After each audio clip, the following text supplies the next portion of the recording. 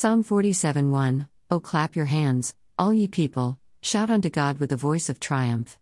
I started my career at a central government university as a lecturer. The head of the department had a husband who was a lecturer turned into a priest running his own independent church profitably. They used to invite me as how they had invited a PhD scholar of my course coordinator to whom I report. He used to tell us about the impact of their preaching on the number of people and their lives within the institution as much as this PhD scholar used to tell me that she stopped going along with them after attending 2 or 3 times. She also used opinion about them like me that there is no doubt in their faith but their way of worshipping she found very difficult to manage. I used to tell her that I hardly used to focus on how they pray and that is why it does not disturb me like how they attend evangelical meetings such as DGS Dinakaran or Mohan C. Lazarus. But that is not the case now.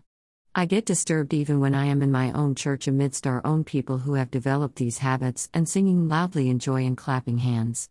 I know it is not wrong, but to shout out to the Lord and pray in such a manner displaces me because it hurt me for being a Protestant that I feel like losing the serenity in the church where I prefer to pray. In fact, I used to talk loudly about the overuse of technology in church when I first came across its use in Australia, as I preferred having the printed book in hand to a screen. But the Lord taught me to overcome this small anxiety by seeing companions who are present and do not participate in clapping hands or shouting out loud. My point here today is, prayer is our personal time with God, and how we pray is not determined by others' opinion or is to please and to demonstrate our faith to others. In the Gospel of Matthew 6:6, Jesus teaches to pray to God in privacy, for our supplications are to God and not for humans, and in Matthew 6:7, he asks us to avoid vain repetitions.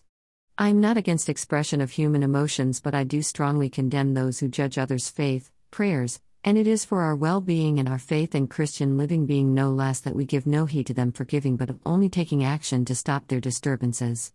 We have no right to judge their faith back in retaliation but wait in the Lord for deliverance.